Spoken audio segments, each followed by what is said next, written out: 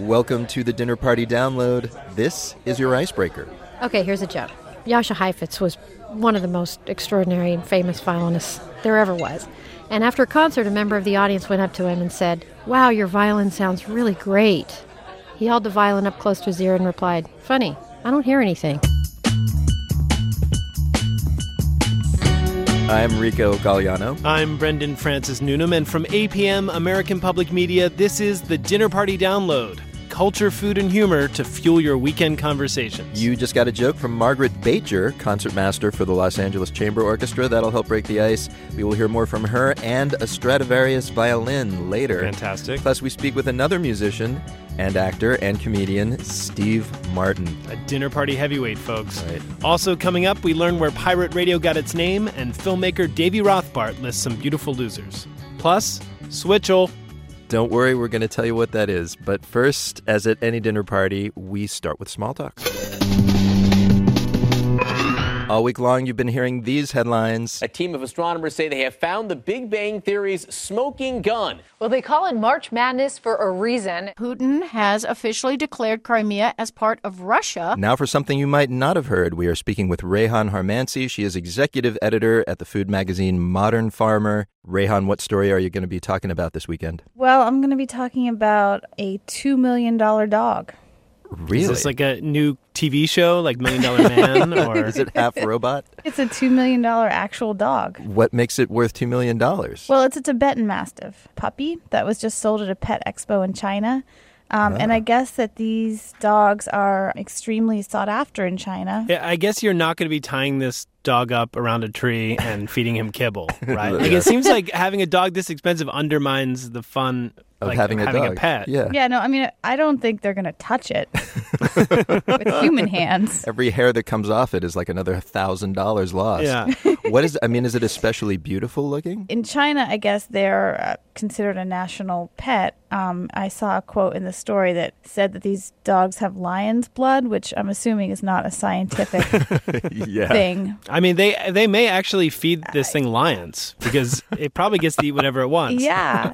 Well, this isn't the first time one of these dogs has gone for over $1 million. Apparently, a $1.6 million Mastiff sold a few years ago. And the person that bought the puppy just this past week said he was planning on using it for breeding purposes, which also makes sense because you can charge, I think, up to $40,000 for the... Okay, we got it. Rights. The goods. All right. Well, I guess we won't be looking for this Mastiff in the back of a car with its windows cracked near the mall anytime soon. No. Rayhan Harmansi, thanks for the small talk. Thank you, guys. And now, time for cocktails. Once again, we tell you something that happened this week in history, then ask a bartender to capture its essence in the form of a cocktail. It's like history is parched Southern California, upon which rains down booze. Causing only more problems. Maybe. First, the history this week. Back in 1964, pirates set sail from the United Kingdom. And not the kind with parrots and eye patches. Nope. Michelle Philippi tells the tale. In the mid-'60s, British pop was a worldwide sensation. But you wouldn't have known from listening to British radio. See, back then, there were just 3 UK stations, all run by the publicly funded BBC, which spun a mere 6 hours of pop records per week. That's because, A, the BBC was kind of square, and B, because the Musicians Union wanted to promote live performances. They wouldn't let the Beeb play much recorded music at all. UK kids had to tune in staticky signals from Luxembourg to get their rock fix. Enter indie music producer Ronan O'Rahilly. He'd pressed a record by a pop singer named Georgie Fame, but he couldn't get it played on the few BBC shows that did spin rock. So in March '64, he bought a ferry boat, sent it out into international waters, and from it broadcast his own station, Radio Caroline.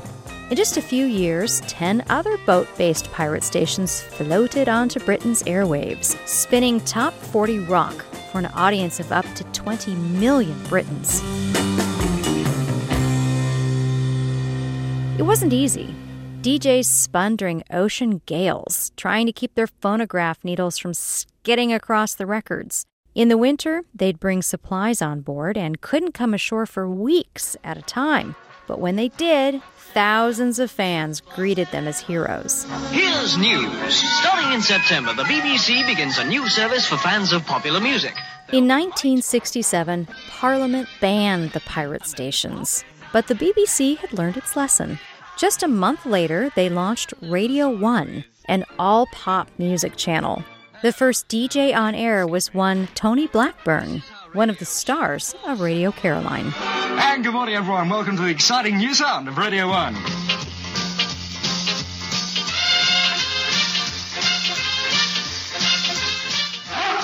So that was the history lesson. Now it's time to pair a drink with that history lesson.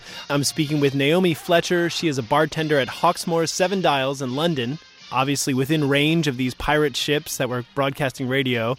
Naomi, thanks for joining us. You've heard the history. What cocktail did it inspire you to make? Okay, so I thought as Ronan O'Reilly, the founder of Radio Caroline, was Irish, that I would start with an Irish spirit. So I've used redbreast whiskey. Which is a very nice Irish whiskey. Yes, so I took that and then thought I'd like to do something that was related to like sailors in olden times when they just had, booze and lime juice. Prevent scurvy and filled with booze.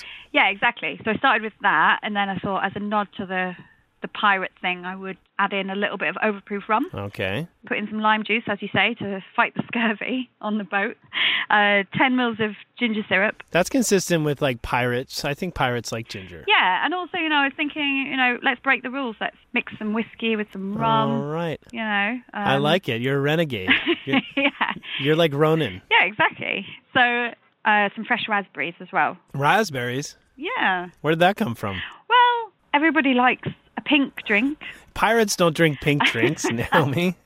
Maybe they stole the raspberries from a more delicate boat. Maybe they did. Okay. They did. All right. Shake that and strain it into a highball glass with ice. And then for extra Irishness, I've added a Guinness float on top. And so what are you calling the drink? I'm calling it the Rolling Wave in honor of the first song that was played on Radio Caroline, which was a Rolling Stones song, I believe. Naomi, so I'm guessing that you weren't around when this was happening. No, this was before my time. Well, when you grew up, did the BBC mean anything to you? I do remember recording songs off the radio to cassette tapes and things. Do you remember one of your favorite songs? Maybe we can go out on that song. I tell you what, I always like the Eurythmics. Enrico, I thought to really make that drink fit the history, Naomi could serve it from a kiosk miles away from the bar, like a ferry broadcasting music. That's perfect. Yeah. She would. Also, I think we should rent a boat and broadcast our show into England.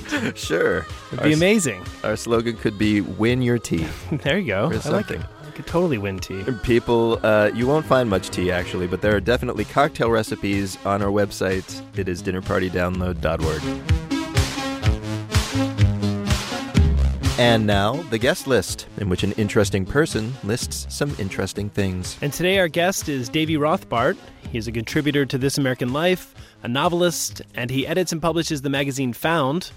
With Andrew Kahn, he co-directed his debut documentary Medora, which airs on PBS nationwide March 31st. Here's Davy to tell us about it and his list. My name is Davy Rothbart, and Medora is about a small town in rural Indiana, Medora, Indiana, that's really fallen on hard times. The factories have shut down, and their basketball team, the Medora Hornets, rarely win, if ever. The season before we got there, they'd gone 0-22. Most sports documentaries, they're about trying to win a championship. This is a team just trying to win one game.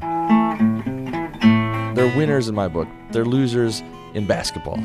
But there's something beautiful about just striving for success. So here's my list of some other beautiful losers. Number one is Mark Borchardt from the documentary American Movie. There's a few documentaries that have really shaped me and my filmmaking aspirations. Dark Days, Hands on a Hard Body, and American Movie. And American Movie is about this guy, Mark Borchardt. He's an aspiring filmmaker in a blue-collar suburb of Milwaukee. And this film, directed by Chris Smith, shows Mark trying to make a film. He hasn't gone to film school. He's really just, scrapping together crews from his friends, but he's incredibly passionate. This is ridiculous. We started May 94, man. We've got every f-stop known to man in the film. And right now, we got to take action, man. We got to go out to that field, put those scarecrows in on a killer slant. You know, they've been there for years. The farm's burnt down. It's going to be the opening shots for Coven, you know? It's got to be one of the funniest movies I've ever seen in my life. But he's so driven. And Mark's story is really the story of striving for something that you may never get. He may never complete this epic film that he's set out to make. But just the act of trying and of being such a creatively passionate person is noble in itself.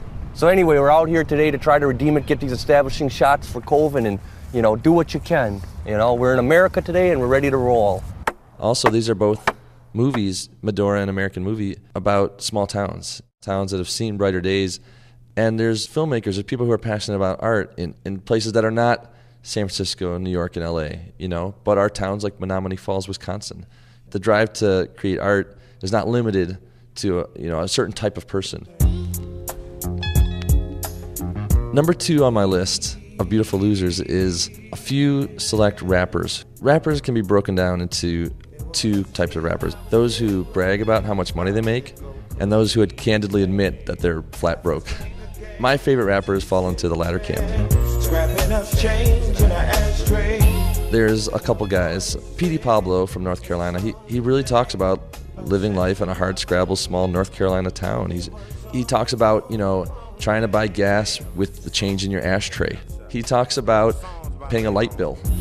Hit me home, especially when he was talking about the money he owed. How he took the bills and he paid a little something on each one. Like he put something on his light bill, something on his phone. That's not stuff you usually hear from rappers on MTV. I understand how a lot of rap is aspirational, and I understand why it's fun for people to live out a fantasy, but it's also strange for me that's what's resonating with people. It seems like people like P.D. Pablo or another favorite rapper of mine, D-Shot. These are my types of losers.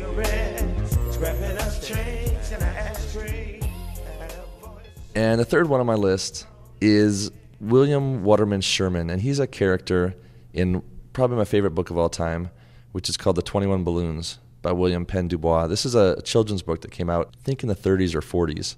It's about William Waterman Sherman, who his dream is to sail around the world for a year in a hot air balloon. Finally, it's launch day, and he lifts off, and before he knows it, he's crash landing on the remote desert island of Krakatoa. But what he discovers is that there's a community of people from around the world who have quietly been building their own sort of utopian civilization. And the cool thing about it is you see that you might have some grand plan and that might totally unravel. You might have lost your way. You might have lost what you were hoping to gain. And yet, sometimes that leads to some other adventure that's more valuable. And I think that's true of these kids in Medora, Indiana, who, they are setting out to win a basketball game, but what are they really gaining? They're gaining this teamwork, this camaraderie. They're learning life's big lessons. The guest list from Davy Rothbart. His basketball documentary Medora airs March 31st on PBS's Independent Lens series, right in the middle of March Madness. All right, coming up, is there anything comedian, writer, actor, and musician Steve Martin can't do? You forgot in my introduction, maker of faces. Well, you won't see his face, but you'll hear his voice when the Dinner Party Download continues. Welcome back to the Dinner Party Download, Public Radio's Arts and Leisure section. I'm Brendan Francis Noonan. I'm Rico Galliano. Later we taste Herman Melville's favorite sports drink. I don't know if that's arts or leisure. And we find out if a Stradivarius violin is more like chocolate or diamonds. But first, it's time to meet our guest of honor. Yes, and this week, it's Steve Martin. He's among the most popular and influential stand-up comics of all time. Yeah. He starred in the classic comedy The Jerk and went on to fame doing basically everything else an artist can do. This week, he sat down with Rico to talk about his music, and the interview started like this. We are here with Steve Martin. We are? Oh, great. Yes. Fantastic. Let me tell you about him. He is a maker of laughs. He is a writer of novels, plays, and films. He is an actor of stage and screen, but most germane to our conversation today, he is a Grammy-winning banjo player and bluegrass musician. His new live CD and DVD with the band The Steep Canyon Rangers, which also features singer Edie Brickell, is weirdly called Steve Martin and the Steep Canyon Rangers featuring Edie Brickell live. Where did you come up with that? I don't know. I think it was just It was an emotional, poetic title that I came up with one night. Just the artistic temperament. After a few drinks. He launches a tour with Edie and the band in a few weeks, and Steve, it is an honor. Thank you very much. Very proud to be here. And you forgot in my introduction, under acting, maker of faces. Oh, yeah. You do that on occasion. Yeah. Which face won you your recent Lifetime Achievement Oscar, do you think? It would probably have to be the face I made in Dirty Rotten Scoundrels as Ruprecht. That's true. Yeah. That is the Oscar-winning face. Yes. For those who haven't seen it, you're... What do you mean for those who haven't seen it? Who hasn't seen that? The people who are like 10. They were not alive. Yeah. How do we describe Ruprecht? You'll describe it with this voice. I don't know.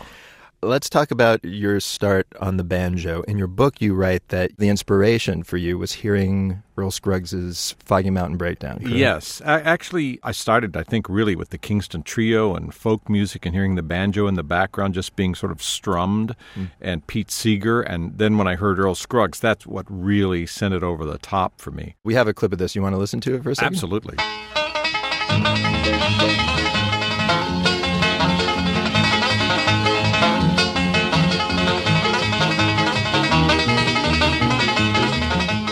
Earl Scruggs was such a genius. I mean, he transformed the banjo.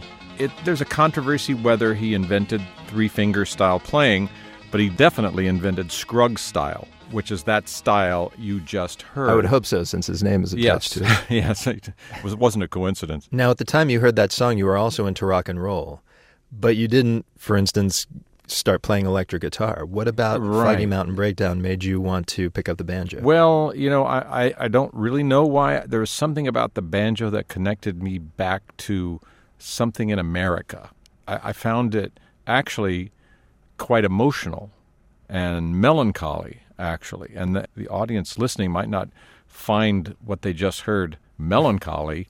I did. You thought that song specifically? Well, I don't know if I found that song melancholy. I found it thrilling. But also, there's the modal mountain sound of the banjo that comes from Appalachia.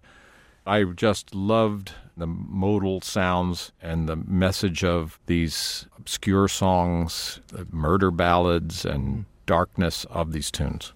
You had banjo in your act from a very young age, almost from the very beginning. I did, always. But there's a quote here from your book where you had this big revelation in college about being original, and here's the quote: "I would have to write everything in the act myself.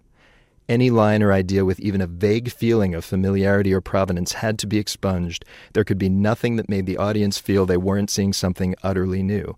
So how does that urge for newness and modernity jibe with bluegrass banjo, which is maybe the most familiar, oldest kind of American Well, sound? In my comedy show, I really first started using it because I needed time. I needed at least 15 minutes on stage. To fill an act. Fill an act up. And at that time, I could do magic tricks. I had a few jokes, juggling, and banjo. But I also used it as my act grew and became more, let's call it, surreal. Yes. I liked the fact that I had something that looked hard because I was worried that the audience might think, oh, he's just goofing around up there. And I wanted them to have something to land on that said, well, that looks hard. Maybe this other thing is not as just casual as it might look. I mean, that was what I was thinking. I don't think it actually worked that way, but that's what I was thinking. Remember, I was 20. I mean, it's interesting because there is a kind of the precision of banjo picking. It's not a coincidence that goes hand in hand with comedy in a way. The timing even of your most surreal stuff is extremely crafted. Well, a lot of comedians are musicians. Is that right? No. Well, actually, Woody Allen, I was thinking of Woody Allen, of course, plays clarinet. Kevin Nealon plays 5-string banjo and guitar. Really? Yeah. Do you jam? Yes, we do sometimes. Will we get an album? I don't think so. Come on. The comedians of bluegrass. Who would want to buy that? Me, anyway. The first thing you say to the audience in this live show is a joke about cell phones. Right. In the songs, you reference therapy and email. It's pretty clear that you're not interested in presenting bluegrass as this relic from a museum. Right. But I'm wondering, is it more important to you to bring new fans to bluegrass, which I think they would be drawn by that, or to not drive away existing bluegrass fans? And I'm sure the answer would be both, but which one, I guess, do you fear alienating? You know, I just really can't play bluegrass in the pure traditional sense. I don't have the voice for it. I don't have the three-finger style for it. I used to play exactly like Earl Scruggs, or try to. It's incredible. Your version of Foggy Mountain Breakdown is eerily similar. There's almost no other instrument where to play exactly like someone is lauded. That's true. Why is that? Because everybody wanted to sound like Earl. And it still is that day. If you can play Foggy Mountain Breakdown exactly like Earl, that's a fantastic thing. But I didn't have instructors. I had a friend, John McEwen, who helped me quite a bit, but I didn't have instructors, so I really developed my own way of playing. And I learned a few, Scruggs tunes. But now I'm really playing my own way. So it sounds like you're not really interested in appealing to purists. Well, I can't. Gigs up. Yeah. That's all there is to it. I remember this anecdote I heard where they asked Cormac McCarthy about a certain movie. The author, yeah. And they said, Cormac, they ruined your book. And he said, no, they didn't. It's right there on the shelf. Yeah. If somebody wants to hear traditional bluegrass, it's very, very available. It's there for you. The internet exists. Let's put it this way. I don't think the audience wants to come to hear me do traditional bluegrass. Yeah. I've written all the songs in the show, and it's been working so far. I want to say, for those who know you mainly from your humor and are maybe bluegrass averse, this is actually a very funny show, and there are a lot of funny sides and hilarious songs. And one of my favorites is called Jubilation Day. Can you introduce this tell us what it's about? Well, I always try to find an angle on a love story. So on this one, I thought, well, first of all, breakups. I don't think they get written about very often in love songs, so I thought I was going to go with that. And I wanted to make it a song like if you were breaking up with somebody, it's like, maybe there's a feel-good side to it. All right, let's listen to Jubilation Day. I'm walking away. Let's only remember the good times. I'm walking away. Like when you broke your foot. I'm walking away. But the sex was great. I'm walking away. At least that's what my best friend's brother said. I'm walking away. And I'll never forget that great advice you gave me. I'm walking away. Blah, blah, blah, blah, blah, blah, blah, blah, blah, blah, blah, blah, blah, blah. That's not something you hear often in a country song. It's just blah, blah, blah. It's a great lyric right there. I love that the Rangers back it up with blah, blah, blah. They're perfect. And they came up with that. They said, what if we went blah, blah, blah? Perfect harmony. Just folk and country music in general seem more able to have humor grafted onto them than, say, rock and roll. Why do you think that is? Well, in the early shows I saw in the 60s, when folk music came to Orange County and bluegrass music came to Orange County, there was always a funny introduction to a song. And it could be deadly serious and still have a funny introduction. So that was just in my bones. Why do you think that is, though? Why is it okay? Because it was a show. It was a show as much as it was a concert. In a folk concert. Right. And even when I first saw the Dillards, Doug Dillard, it just, I've got to do that. I've got to do that. He was lightning fast, and he always capoed up to the 5th fret, so the banjo sounded extra high-pitched and extra piercing and extra driving. And they just had great, great comedy. You were laughing, and then you'd just be thrilled and amazed when they sang the songs. And that's a trope of folk music. In rock and roll, it's not. That's not something you come to the show expecting. Absolutely not. I remember once I was sitting in Lorne Michaels' office, and Mick Jagger called. They were going to do the Super Bowl. Right. The Rolling Stones were going to play halftime. And he was looking for some jokes. And for the Super Bowl? Yeah. Mick Jagger? And I said, I've got one. I said, how about this? Please, no photos. Now, I realized later he couldn't have been asking for the show period. Maybe he was asking for the interviews or something. Yeah, for when he meets people afterwards. Mick Jagger isn't going to pause his Super Bowl halftime show to deliver some one-liners. All right, we always end our interviews with 2 standard questions. The first one is, if we were to meet you at a dinner party, what question would you least like to be asked? I remember one interview question that really depressed me. It was after I had done L.A. Story, the movie L.A. Story. Right. And into the script of L.A. Story, I put everything I believed about L.A., both emotionally, practically, philosophically, and fancifully. And I really poured my heart into this movie. And now it's time to promote it And I sat down, and the very first interviewer said, "What do you really think about L.A.?" I just spent 3 years telling you. Yeah, I just had no answer. Our second question is, tell us something we don't know. You probably didn't know that I was, at one time, a pretty good trick roper. Like lasso tricks? Yes. When I was in my teen years, I could throw the lasso around myself and jump in and out of it and throw it over my head and twirl it around my body. In fact, you can even see it in Three Amigos. Oh, that's right. But I had to relearn it. When I was about 7 years old, a cowboy came to our school, and his name was Monty Montana, and he came with his horse, and he rode up and down. And when I did Three Amigos, it was Monty Montana who came to refresh my skills. What? Yeah, it was fantastic. That guy was still alive? He was still alive, yeah. That's amazing. By the way, is there any kind of old-fashioned skill that you don't have? Do you also whittle? I don't whittle.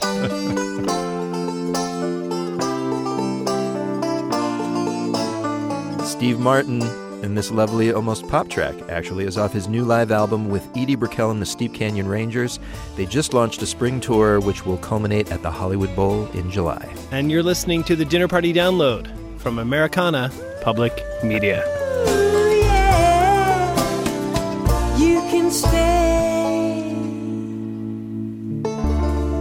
And now the main course, where we talk about our favorite part of a party, the food. And Rico, I thought I'd heard of pretty much every drink out there. Beer, limeade, kombucha. V8 is another. Actually, I don't really consider that a drink. It's more like cold soup. But anyway. Wow, I won't tell it you said that. I'd never heard of the non-alcoholic beverage Switchel until just last week when I saw it for sale in a mason jar at my corner store. Creepy. It's the color of apple juice. It's stored cold.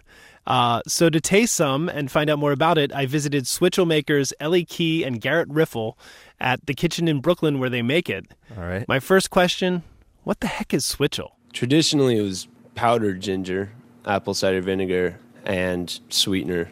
We use fresh ginger, raw organic apple cider vinegar, and Vermont maple syrup, as we're a Vermont company. Whereas in southern United States, it's sweetened with molasses, because that's a local sweetener there. And in the middle states, honey. Was it like old school Gatorade? Absolutely. It's the original sports drink. How they used it is most similar to Gatorade. They used it to rehydrate. And the reason that the ingredients are what they are is ginger has analgesic effects and would numb the stomach, therefore allowing them to drink more fluid and rehydrate. The apple cider vinegar was put in there to give like a refreshing citrus flavor, and then obviously the maple syrup to provide energy and palatability. Just for the record, Switchel's way cooler than Gatorade. But the product or the name? Both. Historically, it's a farmer's beverage. They would make it when they were haying fields to clear their throat and keep them going, and it wasn't uncommon for them to mix it with a little moonshine or homebrew at the end of the day. But the question is, would they dump Switchel on top of someone after they finish baling hay? I've seen it with my own eyes. Well, you talked about some of the history, and your website talks a little bit about that. Who are the Switchel endorsers of back in the day? Little House on the Prairie, I think, made the first literary reference. Michael Landon's hair. Switchel's responsible for that? Yeah, I think so. That's incredible. So what happened to Switchel, though, guys? I've heard of Gatorade. I've heard of beer. Haven't heard of Switchel. Regional, cultural, diamond in the rough. You kind of got to get in there to uncover it. How did you guys find it? My dad used to drink it as a kid, haying fields up in Vermont. So then I was up there 2 years ago, living up there, working, and he told me about it. We started mixing it up, and that's how I found out about it. Do we know why it's called Switchel? It's such a cool word to say. It's the historical name. That's what they called it back in the day. So in the South, they called it Haymaker's Punch. In the kind of Midwestern belt with honey, they would call it ginger drink or ginger water. In Vermont, it was Switchel. I mean, that's as far as my knowledge on it goes. We've looked pretty deep. Yeah, there are also references to it being called Swizzle, 2 Z's, L-E. Don't know where that comes from either. The Swizzle? It's got to come from the booze. It's got to come from the late afternoon, after work. What do we call this drink? They actually traditionally made it with rum, too, in the Caribbean. All right, well, let's try it. So I'm looking at, they're in mason jars, 16 ounces. First of all, tell me about the mason jars, because, you know, in the food world, mason jars in Brooklyn now are kind of like the skinny jeans. Like, that people are almost alienating at this point, but it seems like you guys need to use mason jars. We absolutely do. If you take a look right behind me, here is our production equipment, and it's a large ball valve, and we have to be able to fit the mouth of the bottle around that to pour. And we couldn't do it with any other bottle. Yeah. There wasn't any other way to produce Switchel on the level we produce it without making a huge investment, which, you know, we're just a small company that started at a farmer's market. All right, well, let's give it a try here. Do you want to do a cheers? Yeah, cheers. Cheers. That burns. So the ginger on it is pretty hardcore. It kind of reminds me a little bit of kombucha without the hippie stuff. Right, without a weird mushroom that you pull out of your closet to make it. Yeah, same functional benefits as kombucha, probiotic, pro-digestion, and then a slew of other things. Ginger is particularly good as far as pro-digestion, anti-inflammatory. A lot of research being done for cancer benefits. Wait, Switchel cures cancer, guys? Why didn't you tell me that to begin with? Pour it all over you. Just fill up a bathtub and soak in it. So you guys started this a couple years ago, and now you distribute it. What did you encounter a Switchel culture once you started doing this? Are there Switchel heads around the country that you encountered? There are some Switchel heads. You find them at farmers markets. Generally, they have a cane, and they come up and tell you how they used to drink it back in the day. That's good that they're still alive if they're old. Yeah, that's one part of the Switchel culture. The other thing is we've kind of just created our own by pushing it in bars, mixing it with whiskey, and pushing it on everyone. All right, well, you know what? I was surprised when I learned about Switchel because I thought I knew every drink. Have you guys discovered any other drinks that we don't know about? I was looking through some historical Switchel references in the Library of Congress database the other day, and I found out about something called beef tea. All right, what's that? Is it what it sounds like? It's a colonial beverage right before Switchel. Yeah, they just boil beef bones and drink that like a afternoon delight. Is that broth? That's broth. But they called it beef tea. Beef tea. That's pretty tough. I could see that. I could see that being a follow-up to Switchel. Yeah, that's our next product extension.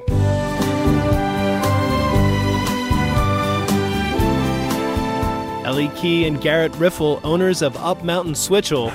And Rico, turns out Herman Melville was a Switchel drinker. I thought this was coming. Yeah, in his short story, I and My Chimney, he writes, quote, I will give a traveler a cup of Switchel if he want it, but am I bound to supply him with a sweet taste? So it's old-time literary Red Bull is what we're talking about. He drank it when chasing whales. All right. We're going to take a quick break. Coming up, Emily Post's Progeny answer etiquette questions when the Dinner Party Download returns.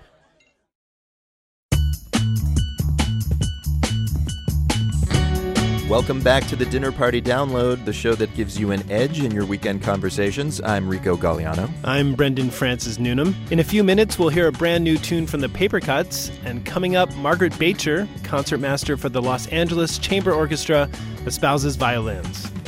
You know bad puns are a form of violence. I did not know that. Very rude. Speaking of which, it's time for our weekly etiquette lesson. Each week, you send us your questions about politeness, predicaments, and we find people of substance to answer them. And here to tell us how to behave this week are etiquette experts, advocates, and crusaders, Lizzie Post and Daniel Post-Senning. They are the great-great-grandchildren of Emily Post and co-authors of Emily Post's Etiquette, the 18th edition.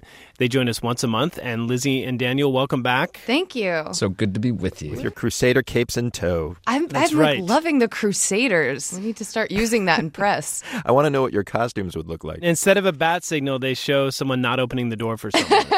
Yeah. A silhouette of that. But, instead of a cape, a white tablecloth. Nice. But hey, guys, I want to start by asking you something. I'm tired of the weather, but I'm tired of people talking about the weather even more. Yeah. Like, what are the rules around this? I thought talking about the weather was not okay. Well, it's like that safe topic you're supposed to go to when you don't have anything else to go to.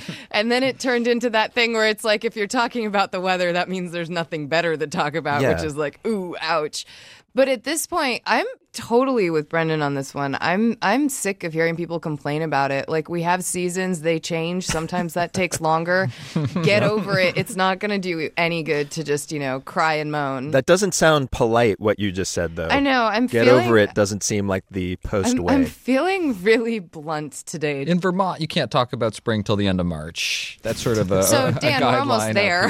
Oh, no, I set the trap and we fell into it. I don't want to talk about the weather. We don't want to talk about weather? What are alternate things we can talk about for people who haven't listened to our show? Right, because we give them plenty to talk about. Can we talk about haircuts? Sure. We actually have a question about haircuts. Should we start with that? Yeah, let's do it. That's a great idea. All right, here we go. Segue.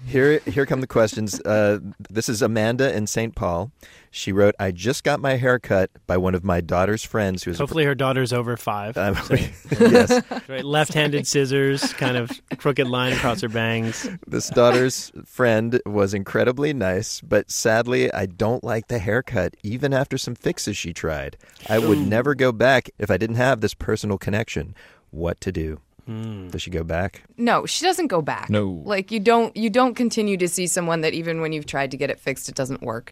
And I don't think there's, like, a lot of people say, well, when I've had a regular hairstylist, do I need to tell them that I'm switching? And it's up to you, but for the most part, no, you don't. My hairstylist is actually one of my best friends, and I always ask her about this whenever the question starts coming up. And she says, no, it's great to try other stylists and see if something else works for you. So I say, don't bring it up. Just go see another stylist. You were seeing somebody else before and that was working for you. And if she questions you about it, you can just say that. Maybe breakup rules apply. Breakup rules? I was thinking breakup rules. Sometimes, one party wants closure, but it just gets more painful the longer you drag it out. It's not always the best case to go into every reason that you're separating or ending. All right, this next question comes from Julia in Waco, Texas. It's a simple one, but it's a great question. Julia asks, who should clear the table, hosts or guests, parentheses, or whoever cooked? I love this question. Like, so what? You should make your guests clear the table when they come to your house for dinner? No. Oh. I absolutely not. You're the host. If you don't have someone who's serving the meal for you, then yes, you clear. It's wonderful if a guest offers to help, but there is no reason for the guest to be expected, and the host should never be expecting the guest to be the one to clear the table. That's true. I think maybe, though, this is more aimed towards guests, though, is the polite thing to do to chip in, because I actually kind of feel bad if I don't chip in. So it's great to offer, but bear in mind that some hosts really care about hosting you and not having you jump up and try to do all the work. Offer, and if you're turned down, don't worry about it. I will say that clearing the plates is the easiest thing a guest can do, right? It doesn't require knowing anything. In fact, it's so simple. It's the example that we use as the teaching point to illustrate host-guest relationships. And that's the dance. One person offers, the other person politely declines, but you offer to do something you'd be willing to do if the host were to say, yes, please. Okay, but wait, hold on 1 second. We went to the easy comment, and I'm just going to throw out there, people do sometimes use their nice china or they use their silver, and they would rather be the one to break it than to have a guest break it. Yeah. Dan nods his head in shame. Or are you going to carry the dishes, either one in each hand to the table and not stack them up on top of each other, which can scratch the patterns. It gets more food onto the bottom of the plate, that sort of thing. Man, these are some picky hosts that you're talking about. Right? I'm just going to say that was delicious and clear my throat until someone moves my plate. Nice. You could snap your fingers a little, like, hey, garçon. Right here, you guys. Thank you, Daniel. All right, here's something from Caleb in San Francisco, and not surprisingly, he has a tech question. Caleb wrote, I went on a hike Saturday, and my cell phone must not have been screen locked. I butt dialed 10 different people, some of them multiple times. It's kind of funny, maybe a new record, writes Caleb, but some of the call recipients were work associates and freelancers, people I have no business calling on the weekend and with whom I've only had professional contact. How do I make this right? And can I read the follow-up, Rico, because it comes from my heart? Yeah, all right. Is there a polite euphemism for butt dial? Let's get that out of the way right now. Because I don't like that phrase. Yeah. Pocket dial or purse dial? Thank you. Done. Perfect. So what is post-pocket dial etiquette here? A quick follow-up email apologizing for the pocket dial or purse dial. Entirely appropriate, particularly if it went to work contacts. Yeah. Very simple answer to this one. And people will appreciate to know that you didn't intend to and that you even care enough to follow up. Do you want to text them or do you want to email them since their work I'm just curious. I don't know. You don't want to escalate it too much. But if you really did multiple pocket dials, purse dials during the weekend, you genuinely feel bad about it, contacting them in the medium that you're most comfortable talking to them in is appropriate. Oftentimes for work, that's email. Sometimes for work colleagues, a text is just fine, gets the message there quickly in a way they're going to understand. All right. And of course, the larger question here, though, is did you pocket dial them and then the speaker turned on and then they heard something really awful? Yeah. What do you do then? You blame it on your child. All right. Lizzie and Dan, thanks so much for telling our audience how to behave. You're welcome. You're most welcome. It's a pleasure. Lizzie Post and Daniel Post-Senning, they're the great-great-grandchildren of Emily Post and co-authors of Emily Post's Etiquette 18th edition. And who knows, maybe they'll write a new book called Blame It on Your Kids. The first edition. There you go. And by the way, people, after we taped that chat, Lizzie reminded me that I had once pocket dialed her, which I had almost forgotten pretty much. Are you sure you just didn't have an emergency etiquette question that needed answering immediately? It was about pocket dialing, ironically. But then I decided to just send our show a letter under the pseudonym Caleb from San Francisco. It's very meta. That's how I work. Folks, it doesn't have to be this complicated. If you've got a question, just send it to us. Go to dinnerpartydownload.org and click contact.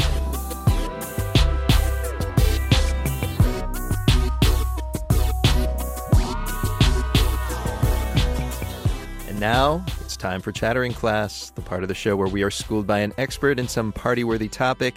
And today our subjects are the celebrated Stradivarius violins. And our teacher is Margaret Bacher. She plays solo violin in concert halls around the world and is a concertmaster with the Los Angeles Chamber Orchestra. She also curated the orchestra's Stradfest LA, which kicks off Wednesday.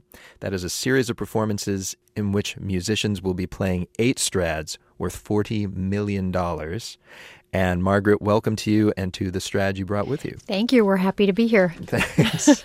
You speak on its behalf. I do. All right, so let's start at the beginning. The violins are crafted starting in the late 1600s by a guy named Antonio Stradivari. Tell us a little bit about the man. Well, Stradivari lived a very long life. He was from Cremona, Italy, which is where the center of violin making happened in the mid-1600s.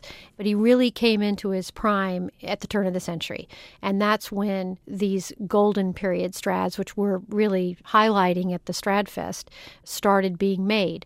They are the most sought after and also the most rare. Now, he also, though, made harps, I believe. He made guitars, harps, violas, cellos. Why did the violins specifically rise to prominence? What makes them so special? Well, he made over 1,000 instruments, and 650 instruments still survive today, and of those, 500 are violins.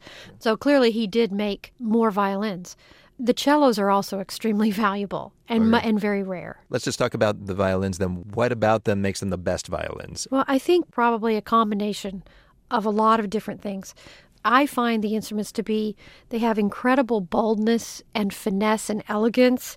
What do you mean by boldness? Well, in terms Strads, of volume? Or? In terms of being able to reach the last row of the concert hall, they have an incredible presence in their sound, but they also, that's coupled with an incredible elegance of sound. And what do you mean by elegance? Well, Stradivariuses, as opposed to, say, Guarneri del Jesus, which were the other kind of comparable instrument maker in that time, and they're both extremely valuable instruments. I've always said the Guarneri del Jesus sound is like chocolate, and the Stradivarius sound is like diamonds.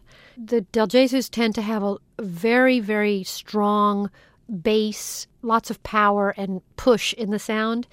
And Strads just kind of sit up there and sound lovely and beautiful. Kind of clearer, maybe. Yeah, perhaps.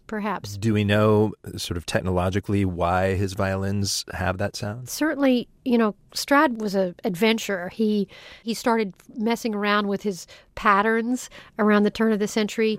But why is it that we can examine these great instruments and yet not reproduce them?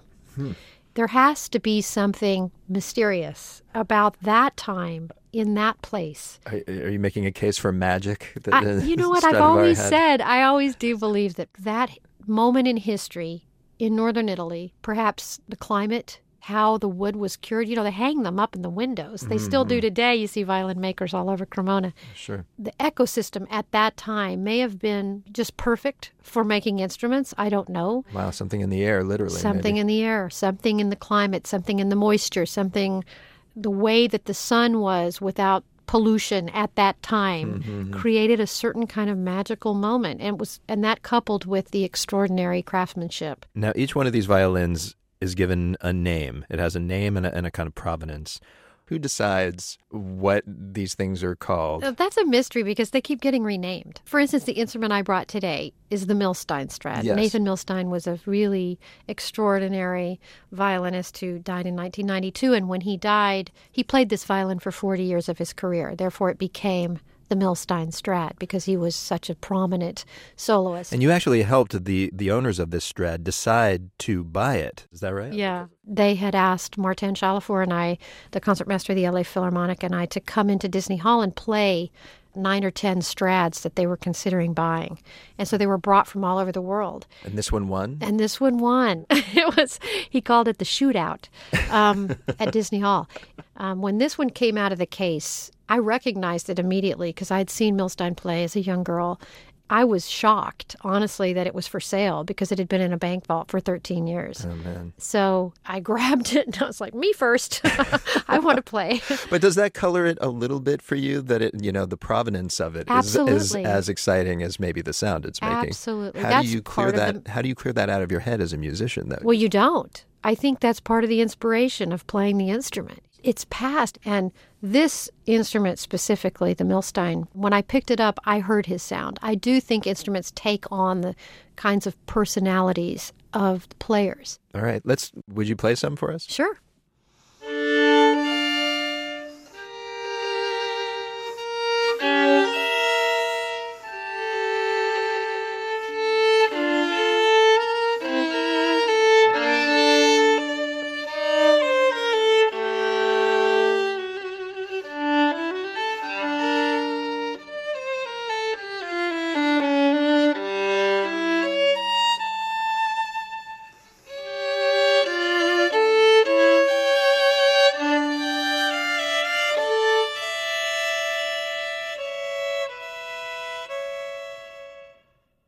Can you describe how playing that instrument is different than your usual violin? I'm blessed because I actually have a really interesting violin. I have a Strad composite. Stradivarius' teacher was Niccolò Amati. He made the violin. It was apparently brought into Stradivarius' shop, and Stradivarius put a new top on the violin. Wow, so it's part Strad. And revarnished. So I have a wonderful instrument. Yeah, it's kind of like taking a Lexus and putting, I don't know, a Rolls Royce on top of it. Those are both still pretty cool. Yeah, exactly. But after the 100% Strad, how tough is it to step back to your merely excellent violin?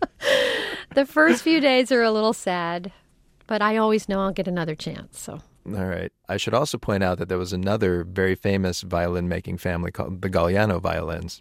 I used to own a Galliano. You got rid of it? Are you related? I don't know, but I'm pretty sure that they're the best violins ever made. And I think Stradivarius would have something to say about that. Well, he's not with us anymore, and I'm sitting right here. So I'm wondering, when's there going to be a Galliano fest? There were a lot of Gallianos, actually. That was like generations of violin makers. So you're saying they're less rare and not cool? No, they're excellent violins. Thank you. You should be proud.